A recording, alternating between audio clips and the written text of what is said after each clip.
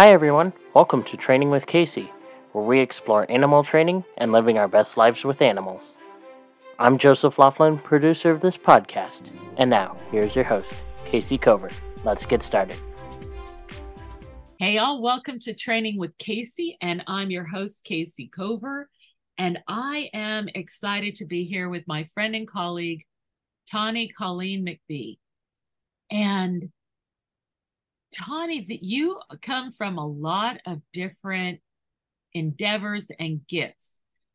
Is there something, would you like to introduce yourself and just explain how you accumulated all these useful and interesting skills that you use? I can try. Yeah, for most of my life, I've always had a gift of being able to feel when something was wrong, off with other people, with animals, and that sort of thing. And my parents would tell me it was my imagination, which I definitely had a healthy imagination. Yeah. And just sort of dismissed it. Well, I got into judo. I'm a 5th degree black belt in judo now. Wow. And it sort of gave me permission to go through with the energy things and kind of feel those things out. And then I got into dog training, and I didn't actually start dog training until 1997, but I had been training horses and dogs before that. And I've taught classes, dance classes and that sort of thing. I was a semi-professional belly dancer. Oh, for goodness sake. Hang on a second. Let dogs out. Oh, that's too funny. So, folks, Tawni has to go let her dogs out. But what you don't know is that we already started this podcast once, and all of a sudden, another video started playing in the background. Do you know how weird that is? Like, nobody was anywhere near that video. Why would it all of a sudden start playing? Now, here's what else is weird. It took me a while to go find it. When I found it, it was stopped again. It didn't go to the next video like it normally does in YouTube. So I said to Tawni, we'll just start this over because nobody will know that happened. And so we'll just start over. And we no sooner get started over again than Tawni's dogs start barking. So just stick with us. The energy is likely to be wild, and this will give you a practical appreciation probably of what it means when your energy is wild and why we spend so much effort and energy learning to use and be mindful of how we are around others.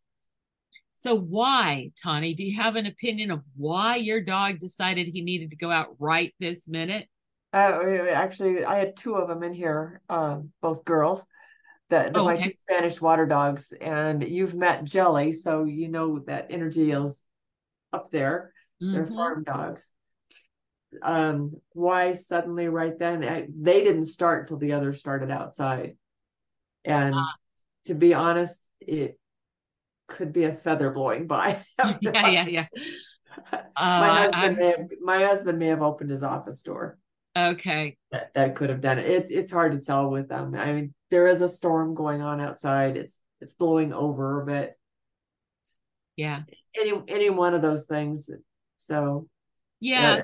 So we'll explore that more. Guys, this is going to be a lot of fun because we're going to talk about a lot of things that people often don't allow to be in the equation, so to speak.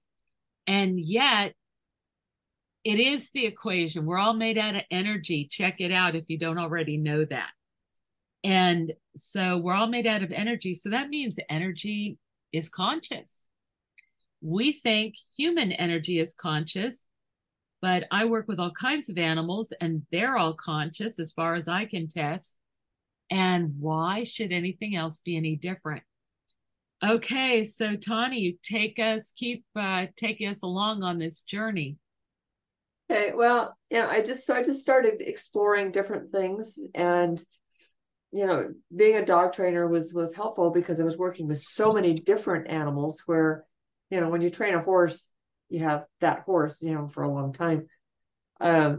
So and the other dogs that I had trained were my own, and neighbors wanted help with their dog, and that I didn't really know what I was doing, but I did, but I didn't. So when I started training dogs and working with so many different people and so many different animals, it was really fascinating to me to start realizing that I was feeling things. Okay, That so when everything's you there. say feeling things, can you Uh, describe like how that works for you? Gosh, it's kind of hard to describe because it's different with every animal. Oh, really? Yeah, I just suddenly will get a feeling about things. And this is a little bit further on in the story, but it will give you an idea. I was doing body work on a dog, and I had a business partner at the time. She was helping me, and the dog's owner was standing there. We were in my home. I didn't have a specific place at that point yet. And I'd had a candle burning behind me for the scent, because dogs, as you know, let out all kinds of scents, especially when you're working on them. Yeah. So I had this candle burning behind me, and all of a sudden I had this fire in my brain, and I realized the dog was really upset by that candle. Oh, And I turned around and I blew out the candle, and the dog went, oh, for goodness sake. and my business partner goes, "What just happened?" I said, "I just knew that she was being upset by that candle, so blew it out." So the business partner could see the evidence that the dog was relieved, but she didn't pick up on. Oh, she didn't pick up on any of the energy at all. Yeah. Interesting. Yeah, it just was a sudden thought in my head. And I know that some people, when they're animal communicators, say that they're talking to them. I don't hear words, Yeah. I see pictures. And to me, that makes more sense. I mean, the animal doesn't speak English, right? So it's me translating what I'm seeing, what I'm hearing.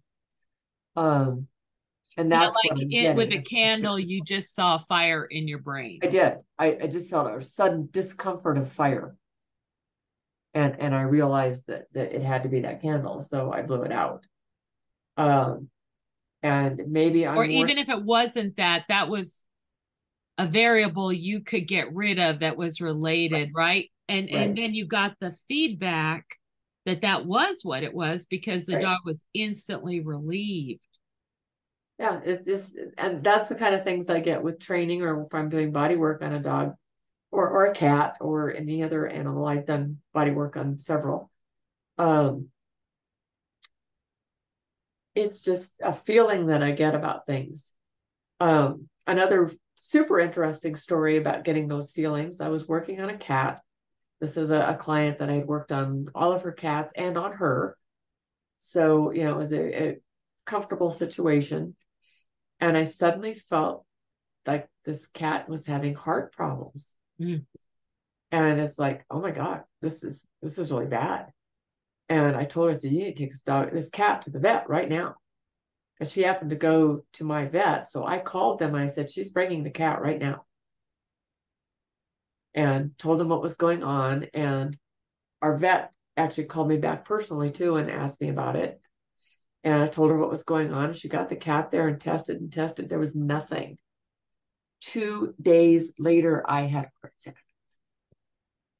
2 days later, what? I had a heart attack. You had a heart attack. The cat was reflecting me.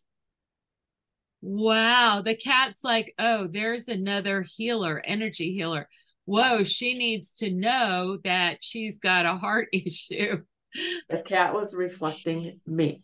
So Wow. I've gotten a lot of things like that through different things. Like I've gotten a feeling about a person who was holding a dog I was working on. I kept smelling like feces or something, and it was weird. I couldn't figure out what it was. And I said, take your hands off the dog for a minute. So she did. She pulled her hands up. Immediately, the smell went away. Immediately. Okay, put your hands back on. Immediately, smells back. It was her. So I talked to her afterwards. These were clients that I had for a long time again, so I was comfortable. I talked to her about it and I said, when was the last time you had a colonoscopy? And she got all flustered and was like, no, I would never do that. I said, well, you need to. She ended up having a bowel resection. She had cancer. Wow. Wow. So I was getting that through the dog. Okay, so let me tell you another thing that just happened while you're telling that story. All of a sudden, another screen came up over the front of our screen. No. I don't have any idea what just randomly decided to open in the middle of our conversation. I will say this has never happened before. And what you also may not have picked up on is in my studio, I'm in front of my patio door and I put my banner up. Otherwise, I melt into the brown curtains. And everybody knows that you and I are doing this right now. And they know that if they want to come in and out of the house, they have to go through the front door. All of a sudden, my mother came to the back door, opened it up, is standing there all confused, and finally realizes she needs to close it again and go back around. This never happens. None of this happens. So it's not a catastrophe. It's just weird. Okay, keep going if you dare. It's just, that's the way that animals communicate with me, is just pictures and feelings. And, you know, they will be a conduit, or they might be just they themselves. They just tell me things, and I don't know. It's really hard for me to explain sometimes how this works for me. Mm-hmm. I just know that it does. And I worked for years with a vet in Arizona, and I diagnosed stuff in her wrists that she didn't dare tell her doctor who diagnosed it. But since she was a vet, they took her word for it. But, you know, I felt what was going on in her wrists, and that's precisely what it was. I just get that sense of something, and I just see a picture.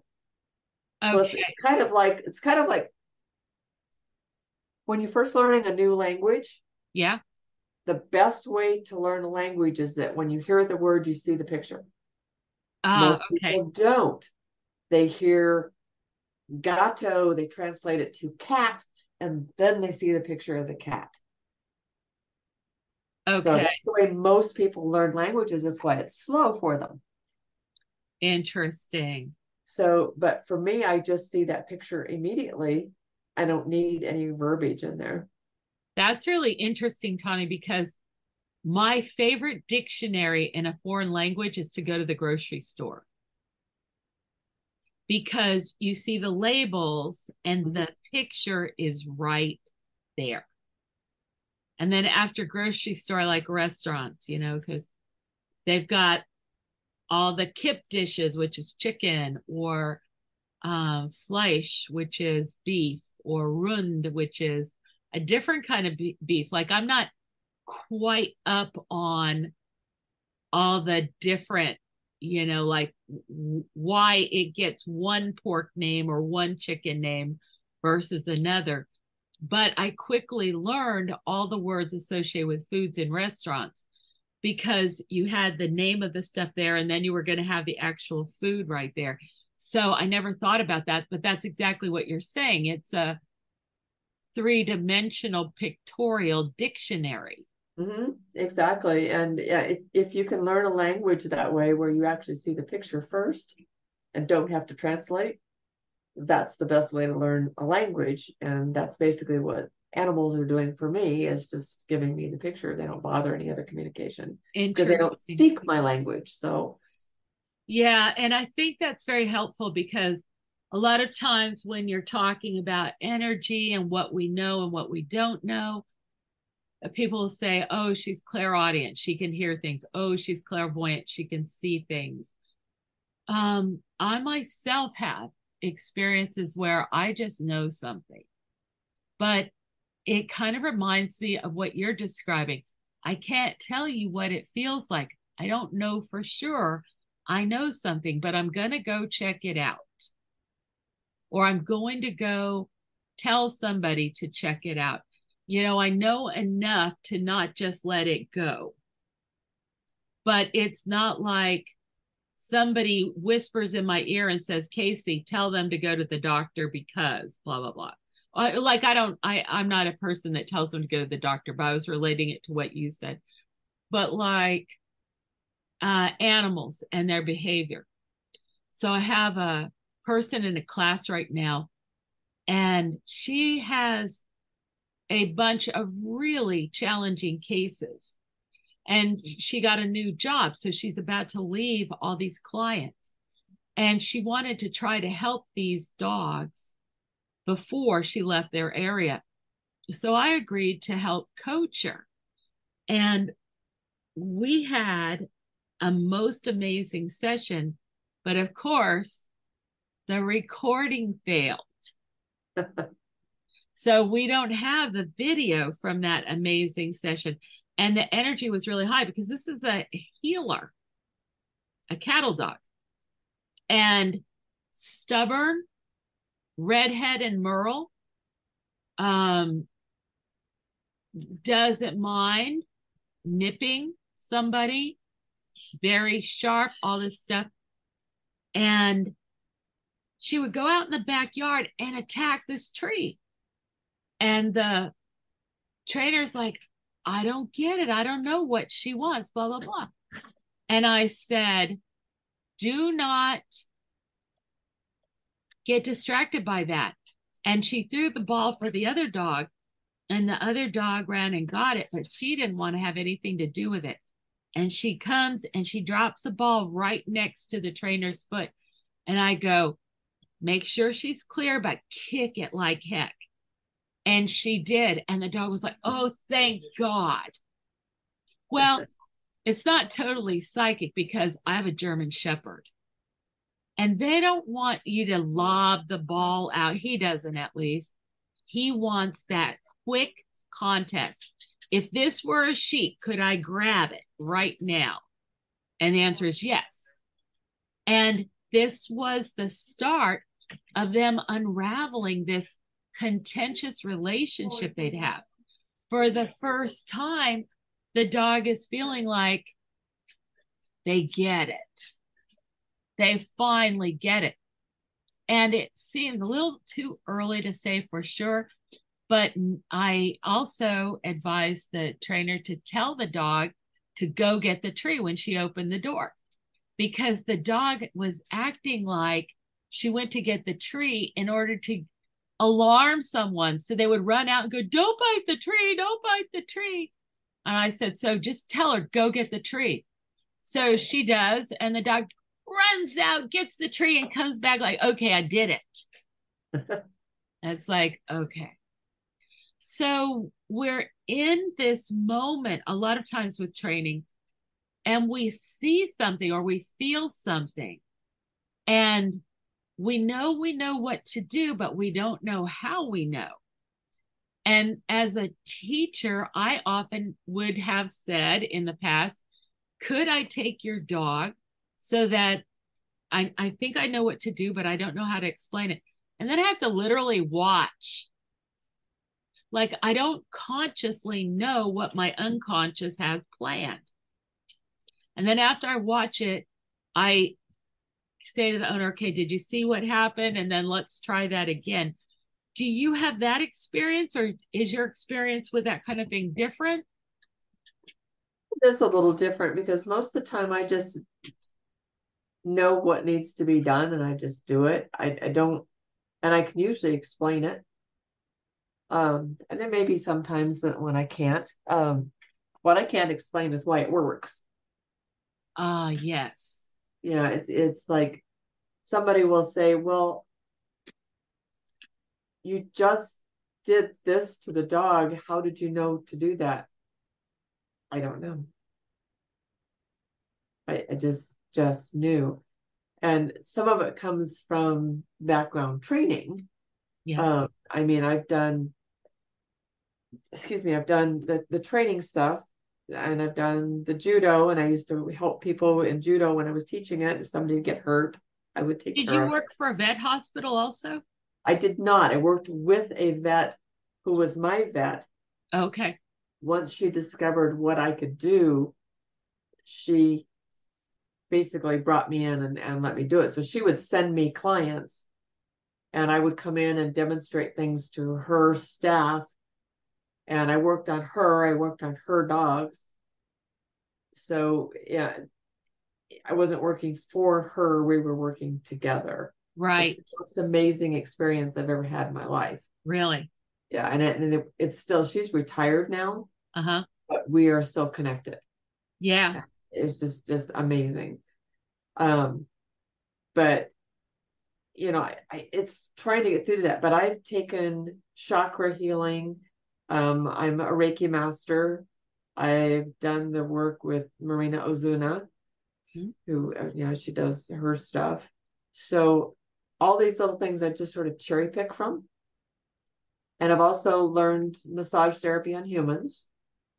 I've learned I'm not qualified to do acupuncture, so I don't even attempt it, but I use those points for acupressure. Okay. So a traditional Chinese veterinary medicine vet showed me how to do some of those. So I just pick things from lots of people. I've taken your courses. Yeah.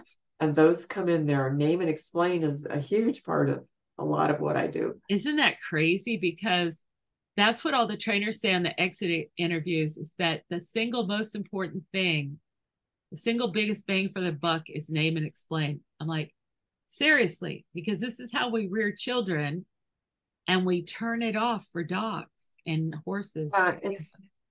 It just made sense to me. So, everything that you were saying and doing was like, okay, that makes perfect sense. Not something that I have done before, but that makes sense. So we'll do that. Yeah. We'll try it. And, I don't use anybody's anything pure, because there's always Reiki going on, because it's the energy healing. That's always there. I can't really turn that off particularly, but it just, my hands, my brain, something tells me this is what this dog needs. This is what this cat needs. This is what this horse needs. I don't work on very many horses. I work on my own, but they're big. It's hard for me. I have arthritis in my hands now. It's harder for me to do that. But I had somebody track me down here through my website, and I'm working on their dog. I worked on their cat, and I'm now working on their dog. So it's just ongoing. So what about, are you teaching the next generation? Because I know you do seminars and you help a lot of dogs and other animals. Are you literally teaching the people, the owners, the trainers, how to do this? I did when I was in Arizona.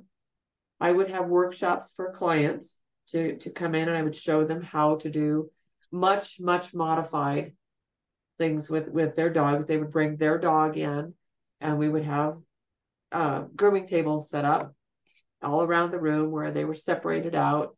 And I would show them Jelly, the dog that was my demo, and I would show everybody how to do that on her. Or I would use stuffed animals. I've done that as well, to show people where those points are and what to do for that animal. And then I've done the workshops for trainers, where people come in. They're not all necessarily trainers, but they're professional. Right. They could be in a different aspect of dog. Yeah, I had one she's doing swimming therapy with dogs, and she wanted to have that background too. So, and those workshops I had an outline and sort of followed it. Yeah. We just went through everything step by step with stuff. But if somebody had a question, we might go off that. So I've tried to give people as much as I can. Most important to me, especially with dog trainers, is that they learn to recognize that there might be difficulty with an animal, with the dog that they're training. Look at the gait, look at how this dog is moving, listen to what's going on, because that's going to help you train that dog. Yeah. And know when you might need to send that dog to a vet or someone like me to work on the dog to make sure that their brain is ready for training. You know, that's funny because that's you and I coming at that with a different tool set. But we used to teach everybody starting with bridge and target, because that is how we teach the dogs tasks and performance. And then we just kept seeing that these dogs needed to learn how to manage themselves, how to cope with stress, manage their own emotions, to understand what it was costing them to be aroused all the time. So we started teaching the owners, and what quickly became apparent is the dogs were learning. And the dogs would get to the point where you could ask them to go back and forth between the two states. And as soon as they could, you knew they were consciously aware of these two emotional states, but also consciously able to choose which one they were in. So then we started negotiating. So there was no use of food or toys or anything, no punishment until we get to this point. And there still wasn't, but there was negotiation ahead of time. If you do this, I'll take you for a walk. If you can be easy, I'll open the curtain so you can watch out the window. And the dogs would be like, yeah, well, I can do that. Or no, I'd rather go bark at the sky. And then, but it was like, we took the owner out of the loop just by going and teaching this dog. So that was leading to my next question to you. How able are the people to learn from you and go apply this? Are the humans able to help? Because mostly it was my clients that I had trained their dog. It was easy enough for them to follow along. And I have to tell you that a whole bunch of my dog training clients were also my judo students. So, yeah. Yes. So there was a lot of connection there. For dog trainers, it's a little harder because they have their own things that they want to do. I mean, I can always tell when somebody's walking in with like blinders on. It's a little bit closed. I really don't want to do this and think about it this way. So they'll be looking at me kind of skeptically sometimes, which I'm sure you get too. Never. Of, yeah, I don't think that can work. That's like, just open your mind and give it a try. It's funny how sometimes it can seem almost threatening to people. Like they're so concerned with their brand or their idea of how things work versus I remember when I was coming up through the ranks, I knew what my walls were. And then I'd be listening to somebody talk at a conference or something, and they would start to describe my wall. I recognized it. And then they started to describe how it wasn't a wall for them. And then I'm like, okay, I got to go learn from that person because my wall isn't a wall to them. I have something to learn here. And that's hard for a lot of people. It is. I used to make the mistake of saying, what is the thing we could show you that would just blow you away and totally convince you of this training method? And so they would say something like, get my dog to come in spite of blah, blah, blah, or get my dog to lie down, or get my dog to lie down and relax, whatever. And we do it right in front of them, like in a matter of minutes. And the person never went, wow, that's amazing. Like they were thinking, this could solve problems for me.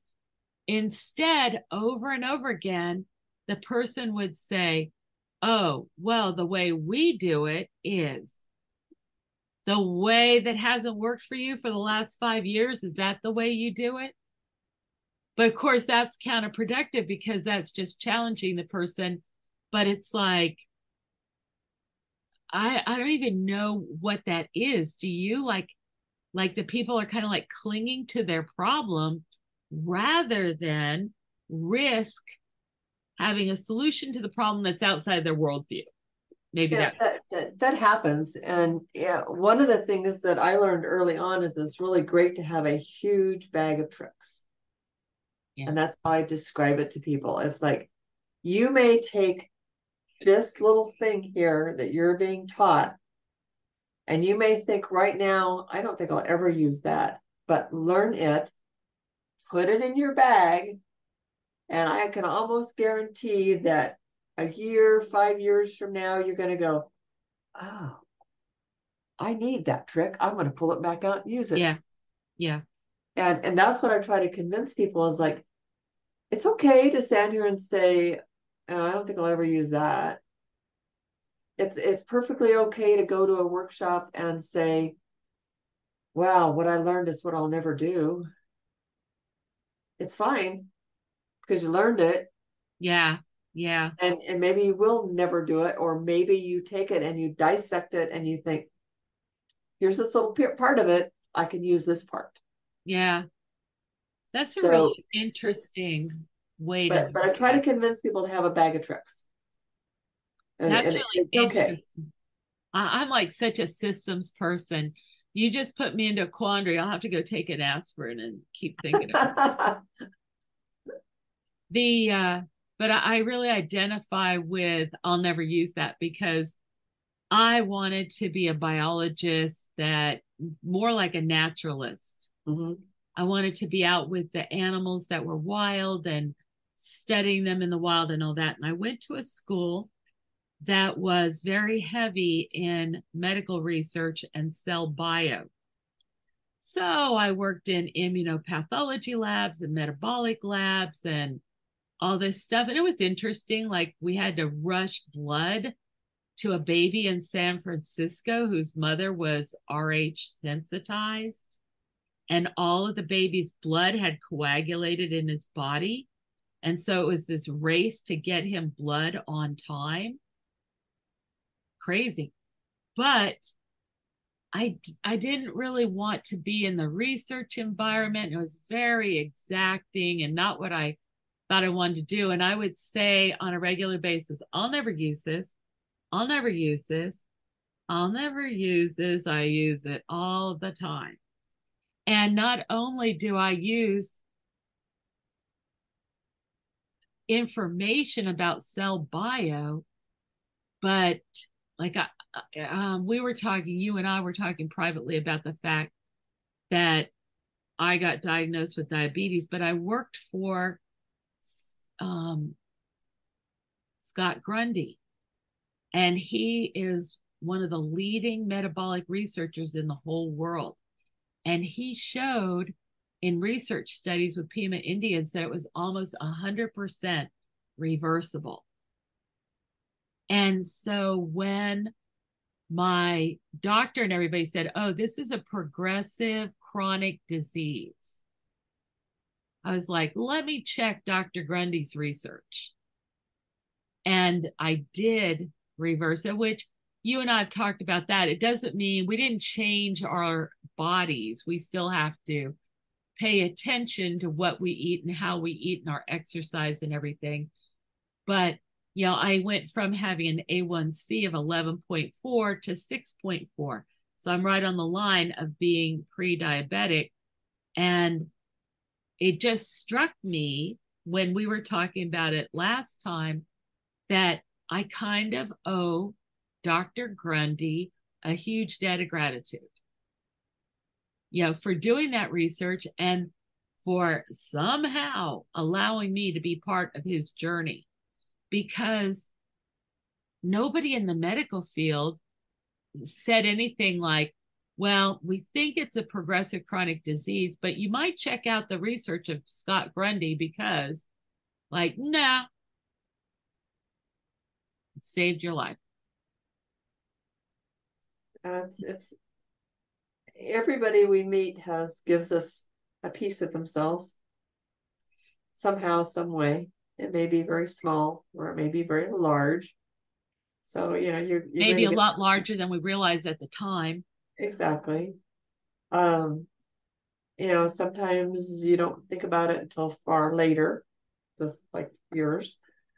That, oh wow, I learned that from this person and never even realized it.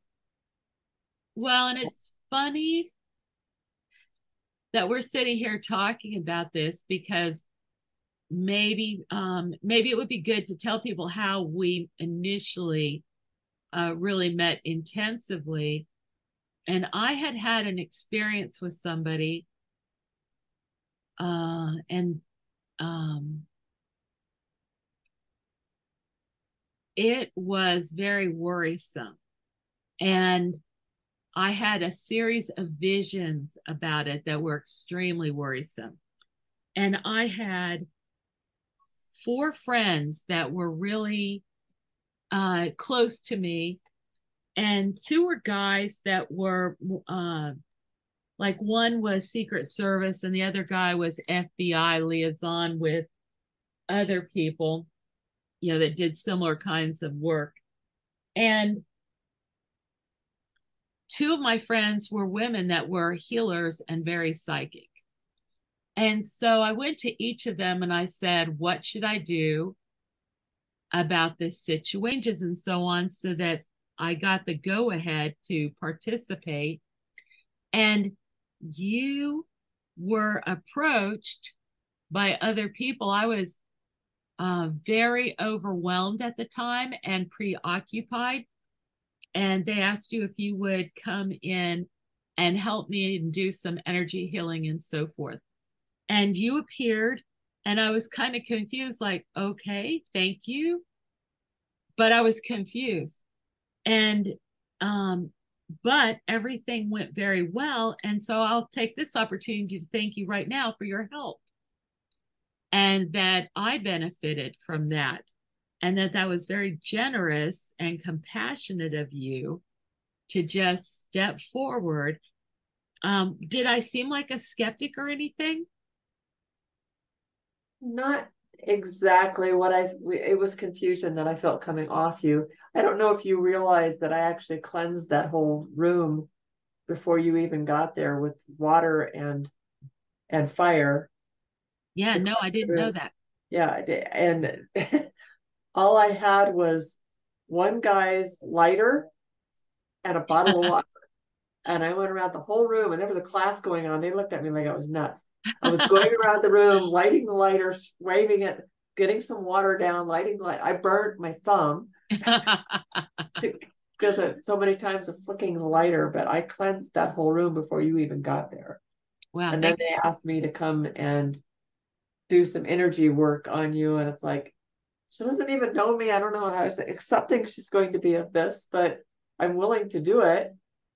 And I didn't have, the only crystals I had with me was a necklace of moonstones. I handed that to you, and you just automatically started going through it almost like it was a rosary, taking it through your fingers. So you just sort of knew that you needed to work with those crystals a little bit while I worked on you. And while people are saying, are you guys done yet? Because they wanted you, right? They're like, Tawni. Well, they needed you to be out there. Oh, okay. And they were trying to cover and take up time while I was doing energy work on you to help you so that you were kind of collected yourself to be able to go out. You said that it helped, so hopefully it did. Yeah, no, it did help because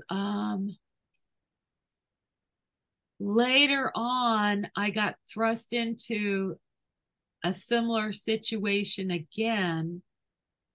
And these things, when you've had a trauma, it doesn't necessarily make sense.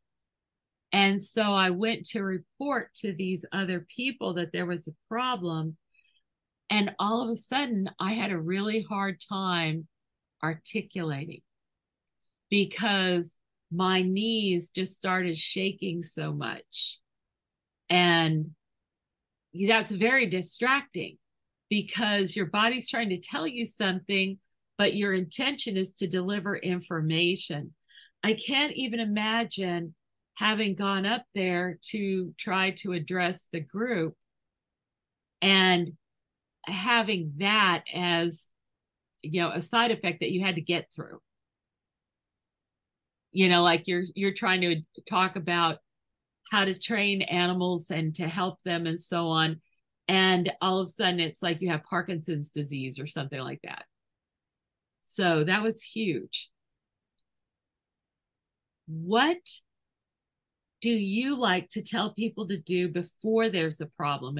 Is there stuff? Okay, like for me, you went into that room and cleansed it. And that's an energy exercise. Mm-hmm.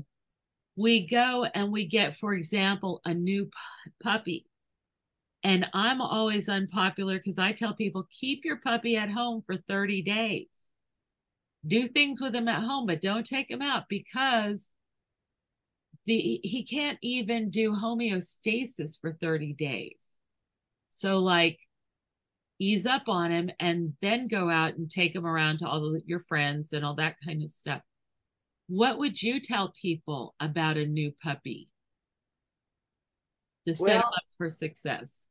It's interesting that you're asking me that question because I have a friend who's a former dog trainer who she lost a dog not too long ago, and she and her husband decided to do a puppy this time. It's a 4-month-old puppy. It's not tiny, but yeah, they went and got a puppy, and she'd had this puppy 2 days, and she decided to take this puppy to a puppy socialization class. Okay. With a trainer whose philosophy she didn't even agree with. Ooh. And she said she was on her way there and she kept saying, this might not be a good idea. And I said, you needed to listen to yourself. So she called me after the class and she was just beside herself, which isn't good for the puppy. So I was talking her down with that. And I told her, this puppy doesn't even know you yet. Yeah. You've brought this puppy into your home. It's in a brand new place. And my thought process on that is like it's bringing a new puppy in. It's like being adopted. Yeah. Or kidnapped. Kidnapped Like is you're hoping more, they're nice. Especially with an older dog. It's like being kidnapped, taken to a foreign country where you don't understand the language. The food is different. Everything smells weird. And you are scared to death. So you shut down. You need to give them time to settle in. Time so we to deal actually, with things.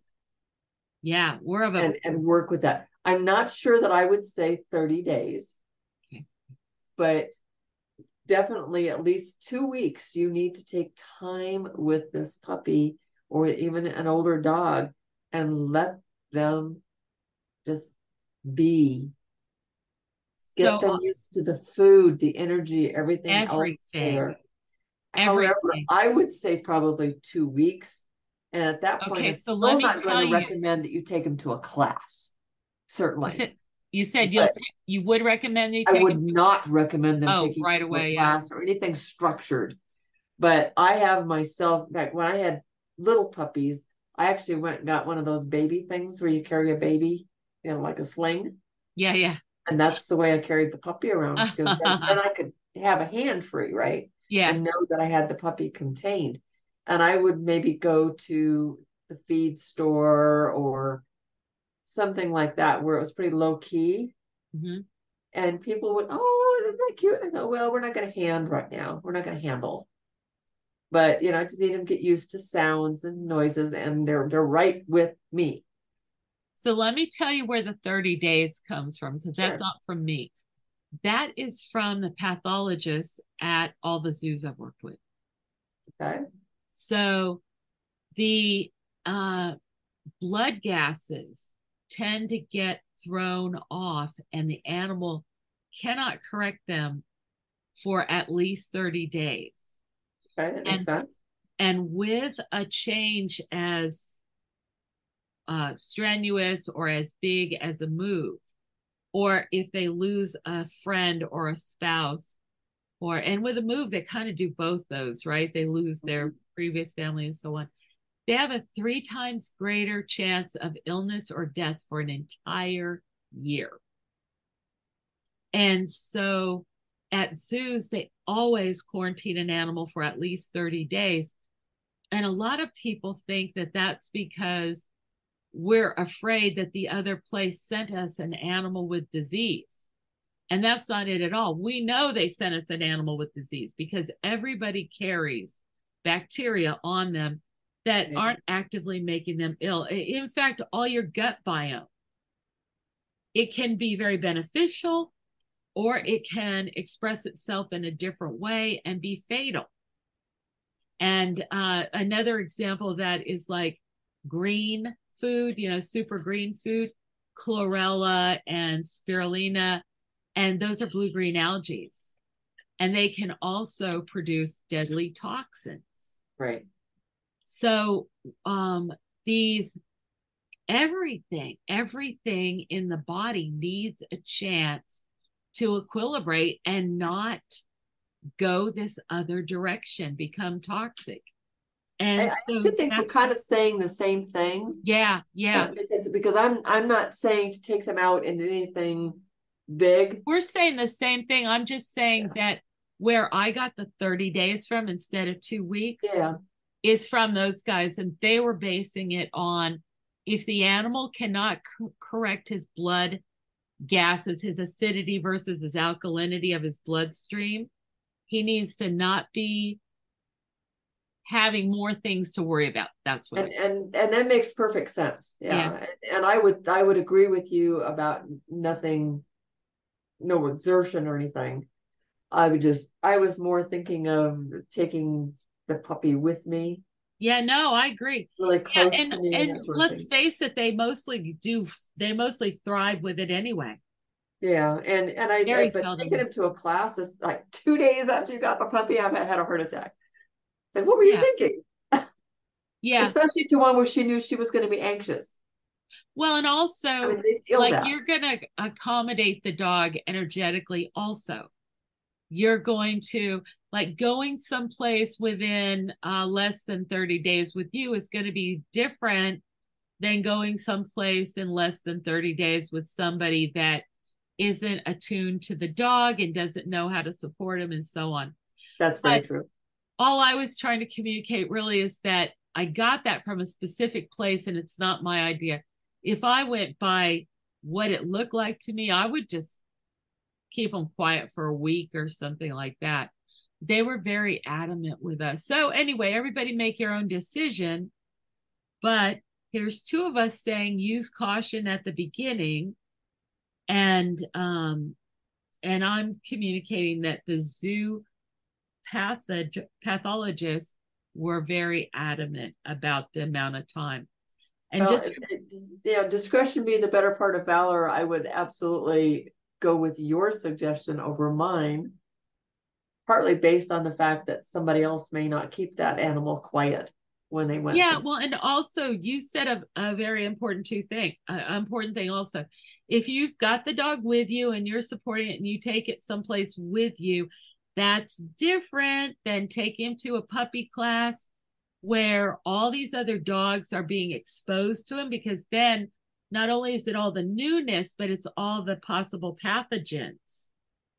Well, it's also that too, but it's also the anxiety of the owner.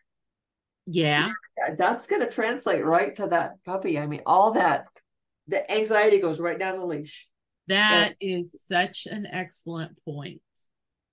Such an excellent point. All of that, you've got to remain calm. So if you're not able to remain calm and just calmly tell people, oh, thank you, it is a cute puppy, but we're not going to do handling right now. Yeah, like if you see somebody else. Yeah, absolutely. And if you're in the audience and you have a chance to meet somebody's puppy, admire it, keep your hands off him. Just love him from afar. Actually, that would go to anybody's dog. You have no right to walk up to anybody's dog and pet them. You have no right to do that. You wouldn't do that to somebody's little kid. I was just going to say, just put yourself in that dog's position. I mean, seriously, some other, gender come up, or anybody came up and started stroking your face and your head, you'd be a little wigged out. Well, think about if you had your child with you and somebody goes, "Oh, isn't that such a cute little kid? Can I pet?" And you'd probably slug them. Yeah. Well, you and I would, but yeah, I know. But people think nothing of doing that to a dog, and it's like, why would you do that? No. Yeah. So guys, that's a good take home. And even if it's not a puppy, if the dog is new to your household, just be easy. Be easy on the beginning. What else? We're getting close to the end of our time. And I think that's great because this means we can talk again because we've only just barely started. But are there some things that you particularly would like people to have to take forward with them right now or to think about? I think probably the basic thing is just pay attention. Watch your dog, cat, horse, whatever animal you have, watch them. And, I'm going to say listen to them, but yeah, obviously they're not talking, so you can't listen that way. But pay attention to the body language. That's how they communicate. And most people, if they're open to it, are going to figure out when an animal's uncomfortable. Yeah. And back off. And it just, I just get so upset with people that just come right into the dog's face. And, it's, well, yeah, I get in my dog's faces, but I've gradually done that. Well, and it's kind of by mutual invitation, right? Yes. But yeah, just pay attention to their language, because if you pay attention, a dog will tell you when they need to go outside. Yeah. A dog will tell you when they're not feeling well. I mean, I'm aware that they're pretty stoic and don't really show a lot, but they will tell you. Yeah. If you pay attention, they'll tell you what's uncomfortable. But if you're not paying attention, then. And there's a lot of embodied language. We talk about it a lot in our classes. In fact, I wrote a little tiny manual on it called Talk to Me. And it's about the different levels of communication, because we can be so confusing to not just dogs, everybody. So if you tell a dog, it's okay, but you're scared about what's going to happen, of course, the dog is going classic to vet office, huh? Yeah, exactly. And it's better to say, I'm scared too. We may not make it out alive, but we're going to do it together. Rather than to sit there and tell them a lie. Or I've seen a lot of people try to distract an animal with food and then stick a needle in their behind. Oh. Not a good idea. No. Long-term relationship damaging. I have so many vets who, the first time when I'm seeing them, like looking at me like I'm crazy because I'm explaining to my dog what's going to happen to them. There's going to be a poke, and then it's going to be over with. Yeah. It's going to hurt, but it'll be over with. And it literally takes like less than 2 minutes to prepare a dog for an injection that way. Yeah. I tend to use visualization because I'm getting pictures from them. I'm hoping they get it from me. I'm right with you. I do a lot of visualization of things of, this is going to poke, it's going to hurt, then it's going to be done, and you'll forget about it a little bit. And those are layers of communication. You have your biochemistry, like, are you frightened? Are you spewing out butyric acid so the animal's panicking? Are you confident? Are you standing? One thing, like, we'll talk with people about, are you standing confidently? But with animals, I noticed that, are you standing athletically? So a lot of us have develop sloppy posture and we hang forward, especially as we get older. And the dog knows you can't move correctly that way. If I had an actual friend who was having a hard time walking the dogs on the beach. And I noticed that he leaned forward like so. And I said, just try this. Head up, open your shoulders, and keep your knees bent a little bit, and problem disappeared. And that particular one is such a problem that the rule for zoo trainers is you do not sit on the ground. Because when you sit on the ground, it's almost like begging the animal to come up and challenge you. Like, oh, I see you feel so comfortable that you can just sit on the ground, but can you get up fast enough? And it's like, nobody wants to do that exercise, but they will. Yeah, they see that you're not ready and they're like, well, I guess we're feeling confident. Yeah, there's a whole attitude with being around animals, and it's I when I'm doing training with people, I'm teaching them that as well.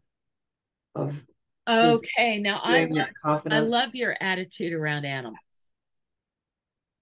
And I know what I would say it is, but I don't want to say it. You tell me what the attitude that you think we need to approach animals with. Confidence and compassionate would probably cover it. Yeah, you're totally transparent with them. Yes. You're not trying to be somebody different. You're not baby talking them.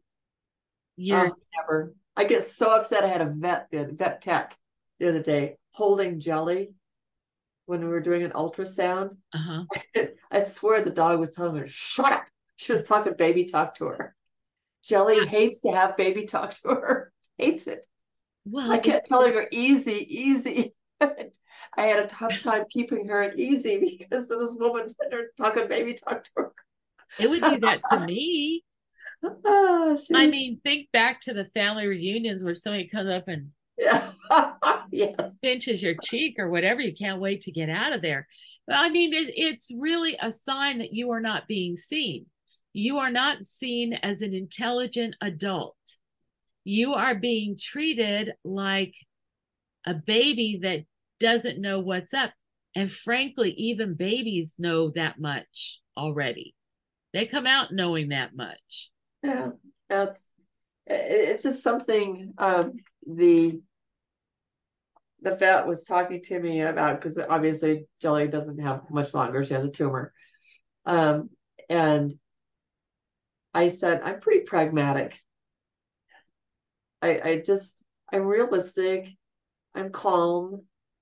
I just don't come unglued. Am I upset? Yes. Yeah, like I'm gonna miss this. But the dog doesn't need me to be upset. She needs me to be strong and confident. Yeah. But with compassion. Because confident people come across sometimes as being stern. And that's not what's needed most of the time. Sternness, of course, has its place, but it's not what's needed most of the time. That's why you have to totally temper agree. It with compassion. I totally agree. And I just put an old video working with Rocky, and the backstory on it is he had learned to work himself up into a frazzle in order to milk the walk to the exercise area into a huge dopamine harvest. And so we've been working on changing that.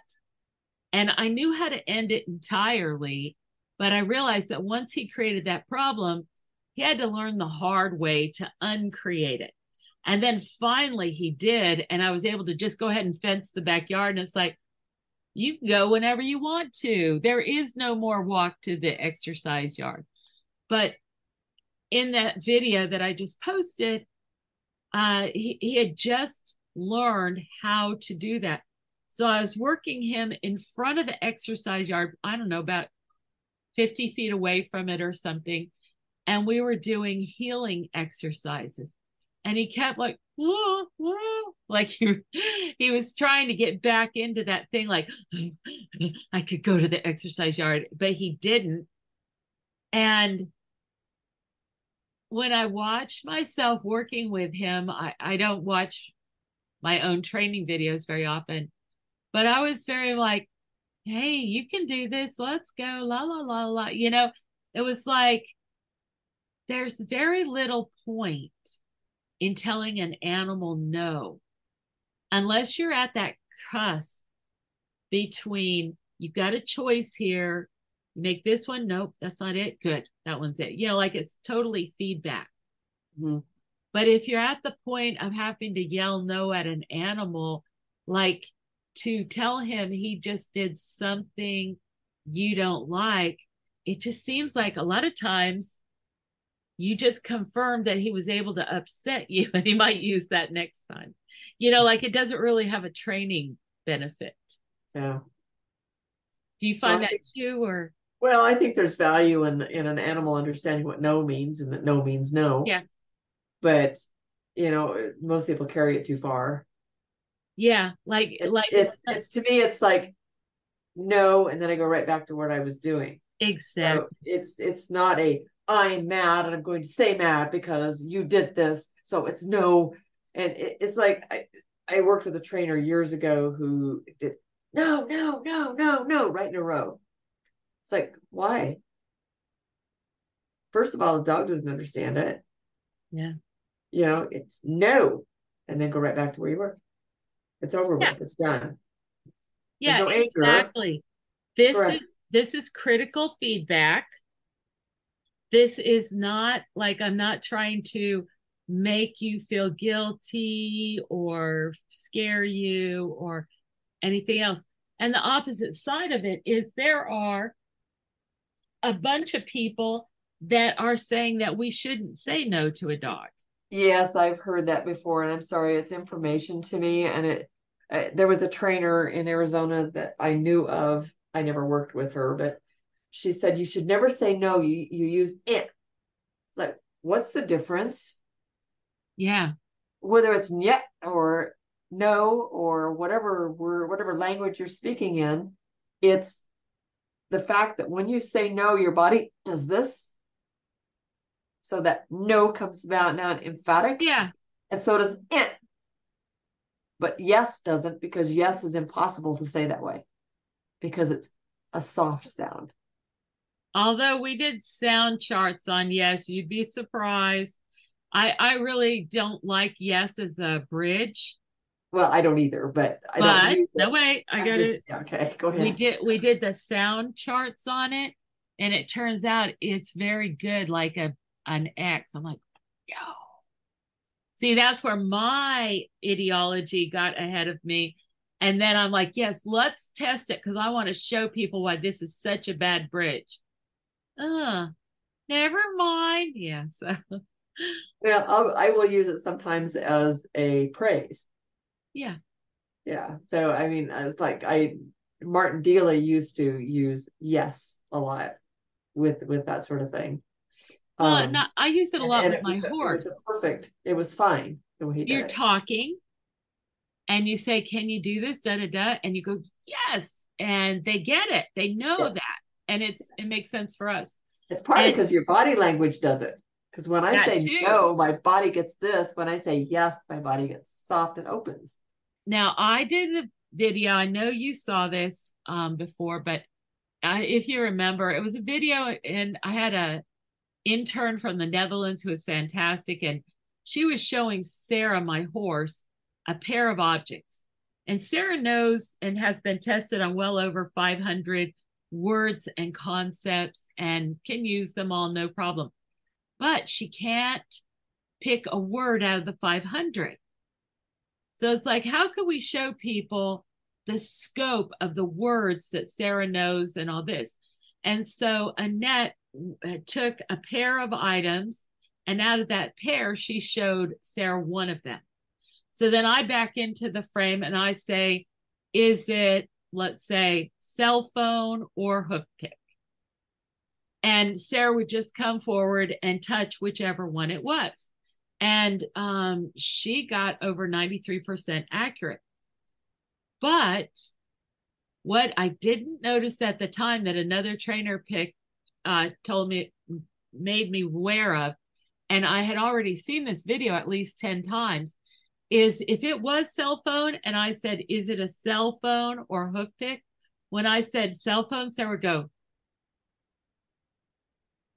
And then when I said hoof pick, it was like, oh, she's so dear, but she's not very bright.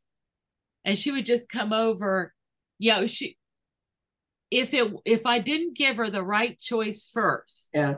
she would just gently come over and tell me what the right choice was. But it was almost like she was like, oh, poor thing. But every time I got it right at the beginning, yes. So I figure Sarah's clairvoyant and she thinks she's coaching my psychic skills. And so if I got the transcription, you're loud and clear, then I'm making progress, but maybe not. Well, Tawni, I am looking forward to doing this again. And one of the things I know I want to talk to you about is how you are pasturing your horses. Because I know it's interesting and I would love to compare notes. So, Sure. Yeah, maybe I could lure you back to talk to us on another podcast soon. Yeah, I think I lived through this one. Well, thank you so much for joining us. And thank you all for joining us for a bit of your time. Please share this podcast with your friends. You'll contaminate their minds, and we'd appreciate that. Y'all take care, and we'll see you soon. Good night, Tawni. Thank you, Kayce. Hey fans, are you enjoying Training with Kayce? Don't forget to subscribe to the podcast on iTunes or wherever you get your podcasts from. Also, don't forget to subscribe to Kayce Covert on YouTube. That is youtube.com/C/Kayce Covert. Also, give the podcast a like, share, and comment. Thanks for joining us. Come back for more news and views on animal training and living with animals. Stay at the top of the pack with Kayce. This is Joseph Laughlin, producer of Training with Kayce. See you next time.